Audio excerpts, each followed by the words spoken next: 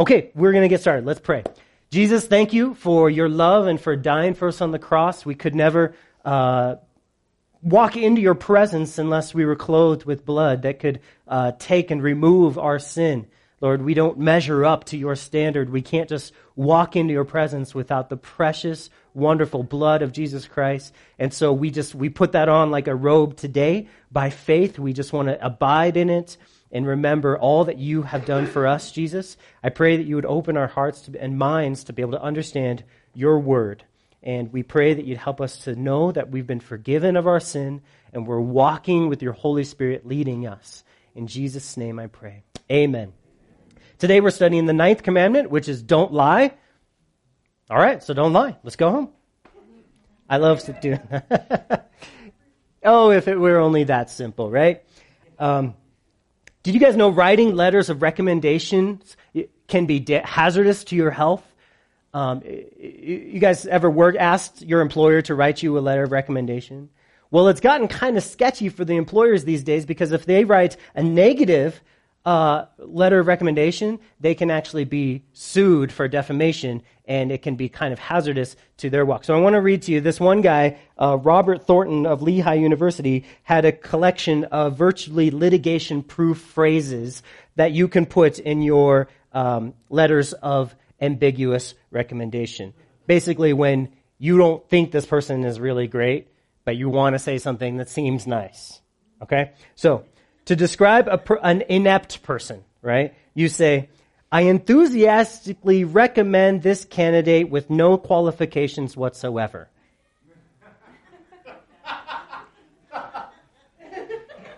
Because they have no qualifications whatsoever.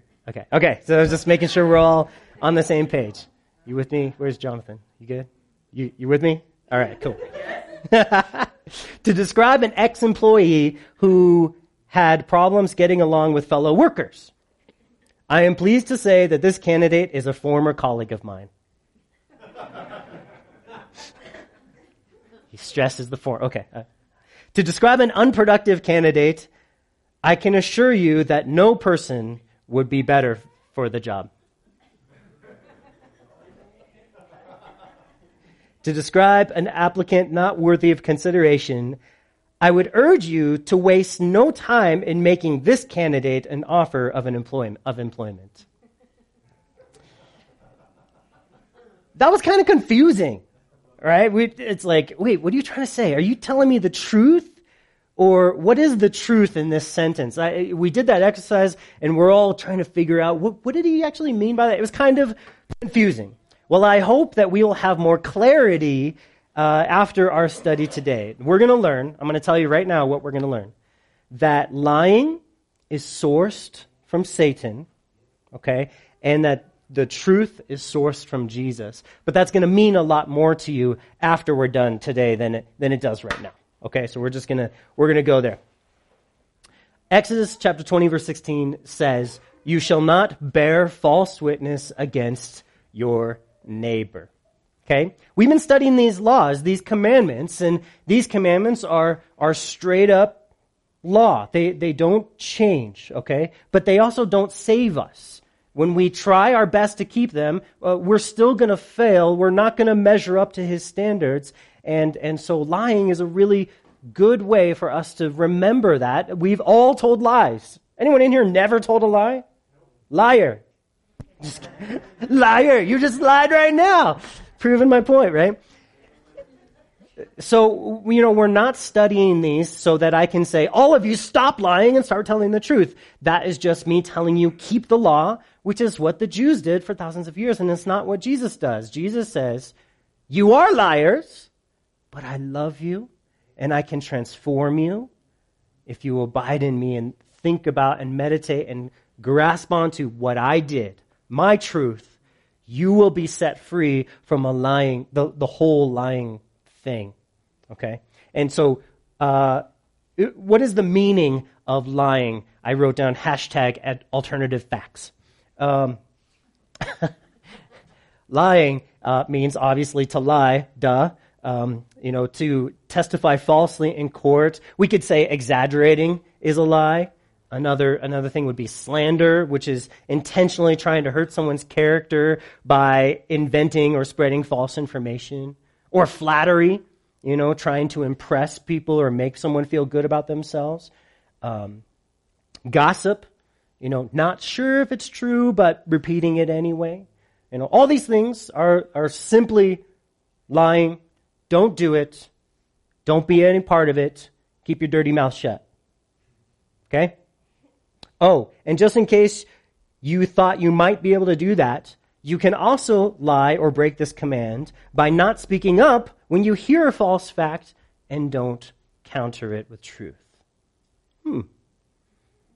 Then you can be unknowingly spreading lies by ignorance of the truth. Anyone listen to NPR radio? Praise the Lord. I'm so glad nobody was like, "Yay, me!" And 10 Jesus points for everybody. There you go. NPR is an interesting, the hashtag alternative facts thing is a cultural thing out there right now where, it was a funny thing that happened in politics, and I don't really care about it. But I just want to read this article from the NPR website. I'm just reading a part of it. Allow me to share. The guy named Andrew Schlettleman. But there are many alternative facts that are just as absurd from an empirical point of view, but widely endorsed nonetheless. That dinosaurs once coexisted with humans. That humans appeared on the earth in their current form. That the sun revolves around the earth. That vaccines cause autism. That genetically modified foods are dangerous to eat. That humans are not responsible for climate change. Such misconceptions have been documented for decades by the Gallup Organization and the National Science Foundation, and they abound not just in the U.S., but also in Asia and Europe. Okay, so I just read you a quote from this article, okay?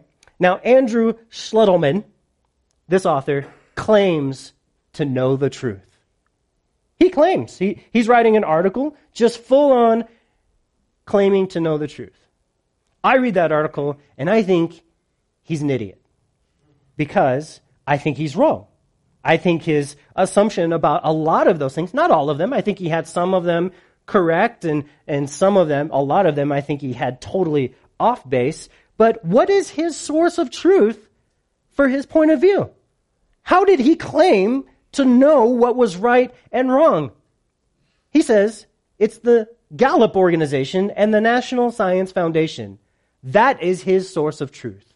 That is his undeniable truth. His word of God is these two organizations that I know very little about and I don't care about because they're just people. Who cares? Okay? There may be some scientists, maybe they have some PhDs. I don't care. But he does. That is his source of truth, and he's wrong. He's spouting lies as truth because he probably sincerely believes them. Well, what are you saying? You can lie even if you sincerely believe what you're saying is the truth? Yeah, because lying is not just making a decision saying, I'm going to misrepresent the truth and I'm going to lie, but lying is when you are not in the truth. When the truth is not you, part of you, emanating from you. That's what lying can be. And we don't want to live like that. I don't want to be like Andrew Schlettleman. I think I've changed that every time I've said it, but he'll forgive me. We want to know the truth and we want to speak the truth. We're commanded to bear no false witness. To be a true witness. To really, when we say something, say what's true.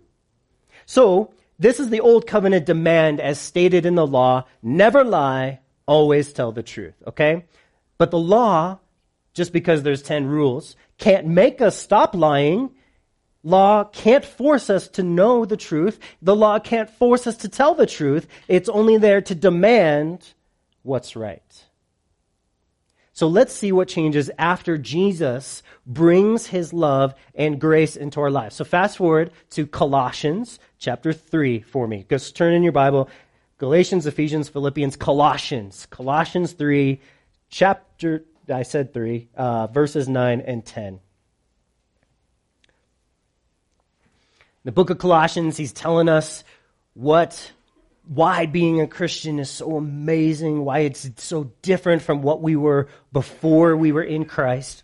And in chapter 3, verse 9, Paul says, "Do not lie to one another, since you have put off the old man with his deeds, and you have put on the new man who is renewed in knowledge according to the image of him who created him." The gospel is so awesome. It is such good news. Jesus, he writes his law on our hearts with his Holy Spirit. We don't just try our best to do what's right. Oh, I became a Christian. Now what do? Well, you just do your best. Do what you think is best. Do what you think is right. Hey, here's a list of 10 things. Try your best to do them. Have you ever known anyone like that? Have you ever been that person? I know I have. And that is simply not what Christianity is. Jesus writes his law on our hearts. And it's such a new life. It's such a new creation. He makes us a new creation. He took us from being far from God, and he brought us close to God simply by his blood. When he covers us with his blood, it changes who we are, what we are, and where we have access to. He clothes us in his blood. And we can put on his blood like a coat in faith when we just believe the gospel of his grace. As soon as we say, I need you, God, and I believe, Jesus, that you are what I need, we are putting on that gospel as a coat. And he said here, don't lie to one another, because you put off the old man with his deeds, and you put on the new man, the new covenant. So if you're putting on Jesus in his life, does Jesus ever lie? No. In Jesus, when we're clothed with him, when we're in that coat, we have the ability to not lie to one another, to be able to put off that old man. What's the old man? The old man is what we were in Adam. It's what we received from Adam. It's all that we could do in our flesh, which is summed up in one word, rebel. What is Adam most famous for? Yeah, sinning, messing up in the garden. And he's our greatest human that ever lived. He's our grandpa that fought in the war. And we have a black and white picture of him in, he is the best human that ever lived. He didn't have a dysfunctional family. His dad never beat him. His mom didn't abandon him. He grew up with God as his dad. Talk about a good environment. Okay, he did better than any of us ever could. He was a perfect man. And he still was just failed in rebellion. That's the mark of his life, what he did. But in Christ, there's a different fatherhood. There's a different line that we get our DNA from. First, we got our DNA from Adam, but in Christ, we get a new DNA from Jesus, and it comes into us, and it makes us Christ-like. Instead of Adam's rebellion, we get Jesus's surrender and submission to God and his will.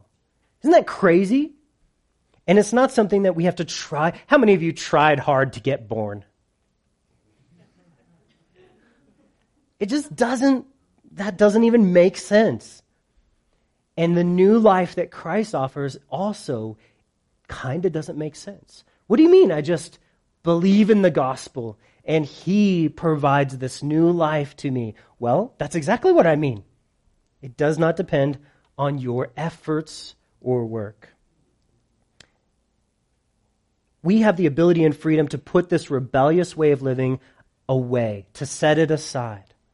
Lying is the core behavior of this rebellious life Adam gave to us. Adam, why did you eat this? The woman, it's her fault. That's not the whole truth, Adam. is it? You're trying to divert this lying was the first thing a rebellious person did. And I know when I am rebellious, lying is the first thing I do too. Verse 10 in Colossians it said, having put on the new man that is renewed in the knowledge according to the image of him who created him. So now we replace that old way of life with lying and rebellion with the new way of life, which he says here is like renewed. It's like being renewed. Back to the way it was before Satan tricked Adam in the Garden of Eden with a lie. Right? Remember? Satan came along to Adam and he said, why don't you eat this, fruit? Adam's like, well, we're not supposed to. And what did Satan do? He lied to him. He said, you're not going to die. You're going to be like God. You're going to get all these benefits. And it was Satan's lie that Adam thought was truth. Satan's lie is what Adam hung his coat on. What he believed in was Satan's lie. But when we believe in Jesus, you and I are deciding not to believe in Satan's lie, but instead to go back to how Adam was before he ate the fruit, which was, we are in the truth. We are believing God's truth. We're going back to being in the image of God. Is God's image ever a liar? No, it's in the truth. It represents truth.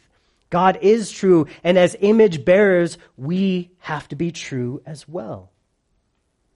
That's why Paul says, do not lie to one another. It's not an additional command like believe in Jesus and don't lie to one another. It's not compatible with the Holy Spirit. He says, believe in Jesus and you're given the Holy Spirit, and now you can't lie to one another because that's not compatible with all that God has given you and made you to be. Lying.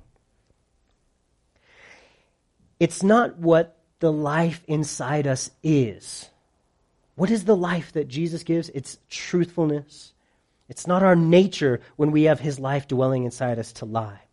It's not what the water inside our souls tastes like. If your soul was a fountain and it was producing water, it doesn't taste like lying. We have different resources. We have heavenly fountains that flow into our hearts and out of our hearts through faith in Jesus. That's the gospel. That he gives to us, moment by moment, his own life, his own truthfulness, as opposed to us depending on what we have, which is that rebellion nature. We never have to live life from our own resources again, or feeling like we are on our own. That just is not what we're expected to do. What a loving and compassionate God we have. He says, you've been living this whole time broken and rebellious. Just come and experience new life. It says here that he fills us with a renewed knowledge of the truth. That's what happens. So why are we tempted to lie to each other? Well, if I were to answer that, I would say it's because we don't acknowledge our weakness and mistakes, and we want to seem better than we are. Which, if you could summarize that, it would be one word: pride. Right? Like the Pharisees that Jesus talked to in John chapter 8. And so let's go look at that in John chapter 8 real quick. In John chapter 8, the Pharisees are coming to Jesus and they are super mad. They are just so upset because Jesus says, you guys are false.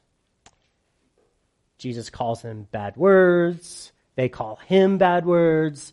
Jesus confronts them with how evil and wrong they are, that they're not like God, and they are like saying all kinds of horrible things about him. And it escalates and escalates and escalates into where we get to in chapter 8, verse 44, where it is just throwdown time. And it is, WWE. He's jumping from the top of, the the ropes and he's, body slamming, and it is going down right here.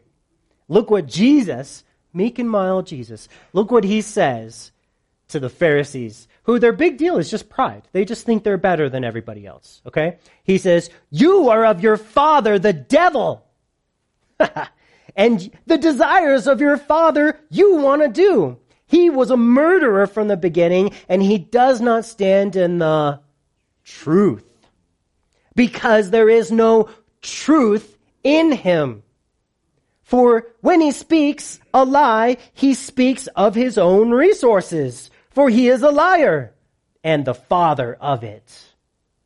Whoa, Jesus. Wow, he is pulling no punches, but there's a lot here for us to look at and to see. Do you guys remember how the devil became the devil? It was pride, right? He used to be an angel serving God. And in Isaiah 14, it describes the situation. It says that he was in heaven and he was so beautiful, and his whole body was like a beautiful musical instrument, and he produced the most beautiful. He was the worship leader in heaven. And he was up there, and praise was going to God, and he was leading it. And then he had this one little thought and said, I am so beautiful. And instead of thinking, God made me this way, he thought, I deserve to be worshipped. I am so awesome. And God, knowing the thought of every heart, he instantly, like lightning, cast him out of his presence down onto the earth. And that's how the devil became the devil. He thought he was awesome. And he has planted that same seed into us. He started with Adam, saying, Adam, buddy, we don't need God. You can be fine without him. Pride is an internal thing. Satan could care less what the externals of your life looks like. Oh, go to church 10 times a week. I don't care. As long as you think you're better than one person, I win. As long as you think you have it all figured out, I win. As long as you don't feel your need for God, you're living in rebellion and I win. Isn't that crazy? Maybe we've been fighting against the wrong things. Maybe we've been thinking the wrong way. Pride is an internal thing. It's sourced deep in the heart. You either believe that you can do it without God and his grace, or you believe that you can't. Satan believes the lie that he can exist in rebellion against God. He literally believes that. He sold us on that lie as well. It's a self-sourced, self-dependent life that he's selling. And we are eating it up. I mean, our schools teach you make your life what you want it to be. There's pastors out there, you can do it.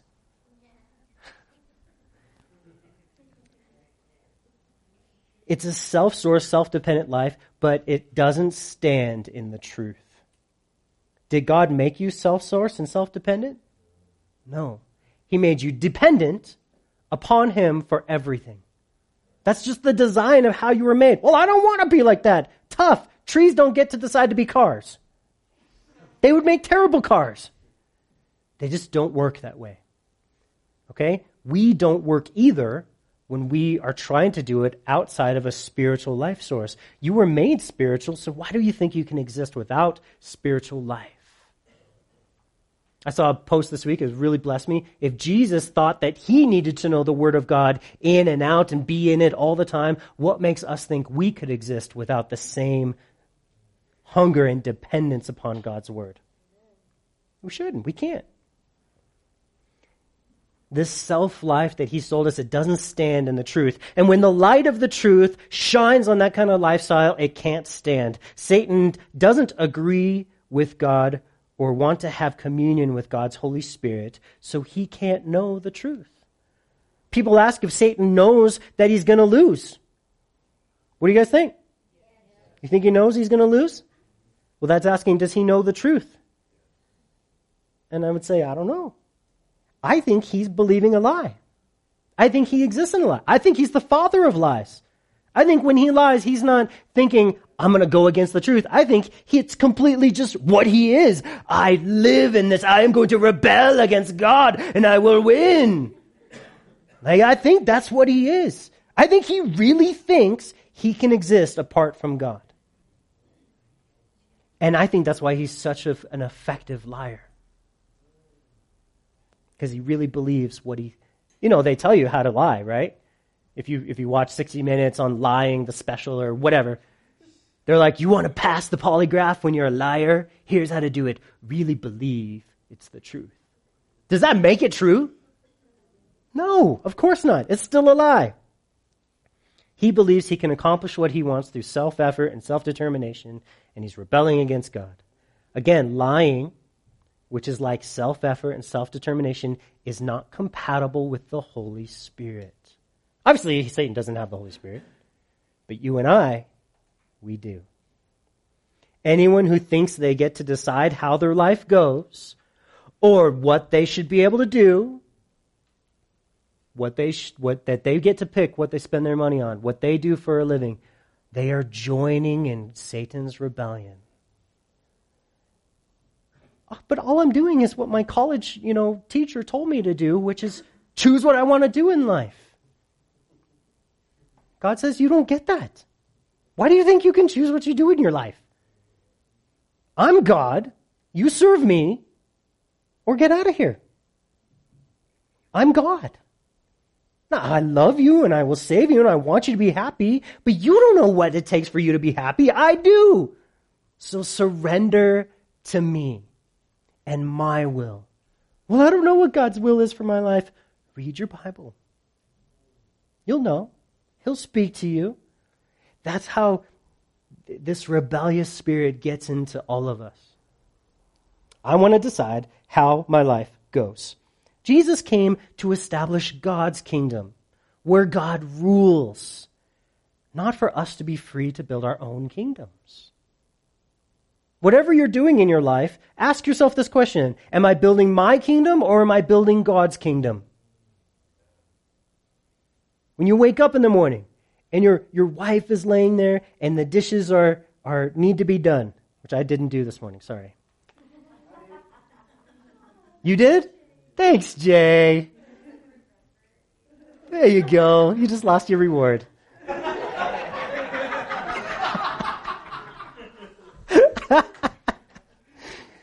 You have a choice. You can build God's kingdom or your kingdom. If it's about me, it's my kingdom. And it works that way. But if it's love and others focused, that's God's kingdom. And God sees it. I know, but I'm alone and I'm a single, mom or dad, and I'm spending so much time with these kids, and it's like they're drowning the life out of me, and I just feel like I'm doing nothing. God sees your love. He sees that you're serving him. And he will reward you, and he will bless you. Believe. It is valuable to him to serve him. You are building his kingdom. Those kids may grow. It may be like a seed that germinates years from now where you don't know what it's going to be, but that kid might grow up to be the next Billy Graham or the next children's ministry director, pouring into more little kids. You never know what God is going to do with your acts of service that only he sees. Speaking of lying being incompatible with the Holy Spirit, do you remember a guy named Ananias? So in the book of Acts, right, the church is just getting started, and a homeboy, Ananias, and his wife are like, oh, we believe in Jesus. Yeah, he's our Lord. He's our master. And so they sell some property, and they're bringing... They tell everybody, we're selling the property for Jesus. Aren't we great? But they hold back some of the money for themselves to accomplish what they want. Just, it's their own. And they bring part of the property, right? Part of the money for the property. And Peter sees them, and he says this in Acts chapter 5. Peter said to Ananias, "Why has Satan..." Wait, I didn't know Satan was involved in this story. I thought these were two Christians, two believers. No, Peter says, "Why has Satan filled your heart to lie to the Holy Spirit?" I thought the Holy Spirit was incompatible with that, bro. What are you doing? And to keep back part of the price of the land for yourself. Just because you say, "I follow Jesus," doesn't mean Satan is satisfied and like, "Oh, I guess I'll never bother him again. Let me keep working with Hitler." Oh yeah, he's with me. Sorry. I don't want to call anyone. Anyway, whatever. I was going to name politicians and stuff, but I won't today. Satan isn't just satisfied with keeping believers away from Jesus, right? He wants to try to replace the truth that God placed in them with lies. Peter said, "Why has Satan fill your heart?" Imagine your heart just like a cup. And when you believe, God's like, "Oh, you have access." And he's just pouring in God's truth and God's grace, the life of Jesus, just pouring it in, and all the muck and gunk that was in our hearts before. It's just, you pour in clean water and it's just flowing out, and you're getting, "Oh, I'm Ananias. I'm doing all right. Okay. All right, let's do this." And then Satan comes along and he's like, "Get out of here." And he starts pouring in his own lies. And it corrupts that bowl, that cup. It corrupts our hearts. Satan filled him up, Ananias, with this rebellion that said, you can lie to the Holy Spirit. You can be a Christian and lie and be totally cool. God will just accept it. You guys know this story, right? What happened? Right. God struck him dead. His wife came in, and she was in the same boat. They had the same heart. Satan had convinced her to, just like Eve and Adam. And God struck them dead. Why? Because you can't lie to the Holy Spirit and expect life to be the result. You can't think that you can live in rebellion and live in truth at the same time. They don't coexist. Satan's pretty good at getting believers to fill up their heart with lies. Most of the time, his lies are connected with self-effort and pride and my rights. I will not lay down my rights. We have this anyway, those are his common tactics. When we fall for these lies, our experience is the same as Ananias and Sapphira, spiritual death. When we believe these lies. Just like Adam, God told Adam, "In the day you eat of this tree, you will die." Did he? Spiritually, yes. It was a spiritual death. The day you believe a lie, you will surely die. Your heart gets filled with a lie, and the truth gets drowned out, and all of a sudden your spiritual life is like, meh, just dead. What's Jesus doing in your life? Meh. So let's sing a worship song to the Lord. Meh, meh, meh. Let's open up the Word and hear His voice. It's like just death. Just mumbo, like, that's not the life Jesus bought you for. That's not what He gave you. He gave you fullness of life, joy, excitement. It happens to us all the time. So we're going to play a game real quick, okay? 2 games. I'm going to give you a gospel truth, something God says that's true. Then we're going to see how Satan lies about it, and then we're going to see the spiritual death that happens when we decide to believe Satan's lie instead of God's truth.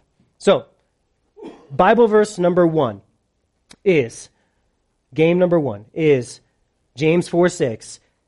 God resists the proud, but gives grace to the humble. You guys ever heard that verse before? You better have, because I say it like every single week, right? God resists the proud, but gives grace to the humble. Okay, so Satan comes along and he says, "Oh, it's a good verse. You don't need God that much. You can do lots of things on your own. God would only help those who try really hard and do everything right and give their best to Him. And he's twisted it. His rebellious, lying, corruption is now all over that verse. And so the truth of that verse, God says He opposes the proud. And so the spiritual death that happens is God will oppose everything you do. Even though you're His child, you're going to feel like His hand is against you. Like, why is everything I do cursed? Why am I not experiencing blessing? My broke and my is not working and nothing is working out. Why is it such a mess? You wonder why everything's so hard, why nothing seems blessed. Then you give up trying because it never works anyway. And I'm done going to church. See y'all later. Bye. Isn't that exactly what happens? The spiritual death is real. And we've all either been there or known someone that's turned away because Satan's lie got in there and corrupted the simple truth of the Word of God. Just humble yourself. Acknowledge that you don't have it figured out. You need God and come to Him daily, moment by moment, saying, I need you. That's all He's asking for. All right, game number 2. This verse is Ephesians 2:13. It says, in Christ Jesus, you who were once afar off have been brought near by the blood of Jesus Christ. I mean, what a glorious truth and promise that is. He's saying, it's done. You used to be as far away from God as you could possibly be because He's holy, you're an idiot, and you're a jerk, and you're a sinner, and He had cast you out of His presence, but you believed in Christ, and so you were brought near. Not just near, adopted, not just adopted, in His very body. You are in Him. That's the truth. But I don't feel close to Jesus today. That's not the truth. I don't care what you feel. You believe in Christ, you are in Him. But I just did this. Confess it to the Lord, you're in Him. But you don't know the depth. I don't care. Believe the gospel. You are in Him. But Satan's lie comes in and he says, you idiot. You have to earn God's favor. And you have to be good enough to enter His presence. You have to try to get closer to Him every day. Wait, whoa. The Bible just said you are brought near. You are close. And Satan says, but you could be closer. So why don't you give a little more? Why don't you pray a little more? Why don't you read a little more? Why don't you do a little more? Why don't you try a little harder? You know what? You'll never be good enough. You might as well give up. So that's his lie. We believe it, and then the spiritual death happens this way. You put yourself in a timeout every time you fail. You think you're out of God's presence. You've been kicked out because you made a mistake and because you sinned. You think God is mad at you when the Word of God says you're close to Him. You're His child. You discount the value of the blood of Jesus Christ so that you don't experience the constant love and acceptance of God that you should. Because for you, the blood of Jesus Christ just forgave you once, instead of being that coat that we put on moment by moment and live in His love and in His acceptance. Life is torture when you're believing this lie. Spiritually, you feel like a disappointment. You feel like you never measure up to the standard. And so you get depressed. You get down. And coming to church is like, man, I always feel so bummed out when I come here, so convicted. When that is not the truth. The blood of Jesus Christ and the gospel completely eliminates that possibility from being a reality. God is not mad at you. You're in Christ. You are forgiven. How can we avoid such lies? How can we abide in the truth and walk in it? You know, in 1 John, he says, I have no greater joy than to hear that my children walk in the truth. There is no truth outside of Jesus. Jesus said, I am the way and the life. No one comes to the Father except through me. Are you listening to Jesus and his truth, or are you walking in lies? Saying, I don't need God. I don't need his word. I don't need to pray. I don't need to be at church. I don't need to serve God. I don't need it. I can live life just fine. I can guarantee, if that's the choices we're making, your spiritual life is dead as well. That's just your... Ananias and Sapphira aren't just a fancy story. It's a reality that exists in the church daily. People come in and say, yeah, that was a good sermon, but I wish I was more entertained, so I'm out of here. Bye, Felicia. And it's like, why are we so easy to just give up on believing God's word? You shall know the truth, and the truth shall set you free. Okay? We got to know him. We know him by studying his word. That's why we give great emphasis to studying his word at church. We know him by prayer. We have nights of prayer and worship and prayer. If you guys need prayer, please send me a thing on the app. There's a prayer request thing on the app. I get them all and I pray for them. We have little pieces of paper. Pray. Okay? Come up after service, before service, say, I need prayer. This is going on in my life. That's the humble attitude God gives grace to. Okay? Oh, I don't need prayer right now. Oh, okay, thanks, Ananias.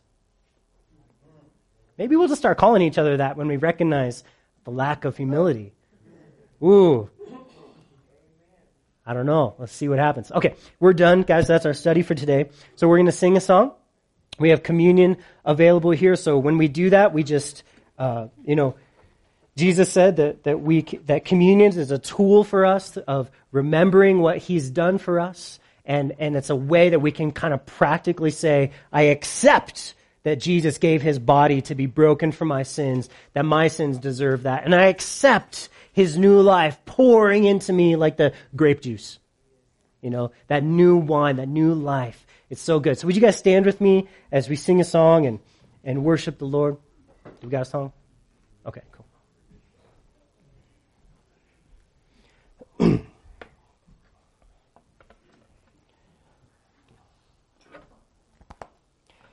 Let's go to the Lord in prayer.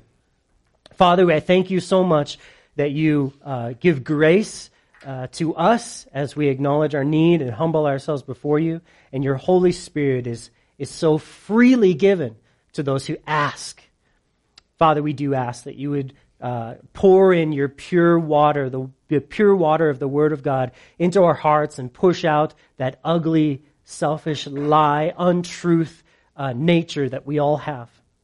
Lord, we need you, but Lord, we believe that you have provided all that we need through Jesus Christ, and his death on the cross and his resurrection is truly all that we need. We pray for each person here this week that we would go out and we would be a light to this world, that we would abide in you and in your grace and in your gospel. And I pray for next week, for Easter, God, that you would give us boldness to invite people, but you would also, Lord, just bless all the churches in this city that are going to be preaching the gospel. And I pray that many people in this city who are lost today will be found 1 week from today. And I pray that, Lord, you would help put people on our minds that we can intercede for, and that we can ask that your Holy Spirit would be working in their heart and producing a soft ground so that when we preach the gospel next week, they would be ready to believe it and to receive your love and your forgiveness and your grace. Lord, we want to be used by you. We want to be, Lord, we want to serve you. And I thank you for serving us first, for washing our feet, for cleansing us, giving us resources spiritually so that we could be your servants. And God, I pray, Lord, that you would keep us safe in this week. Lord, help us in our blessings and in our travels to give thanks to you always. And in Jesus' name we pray. Amen.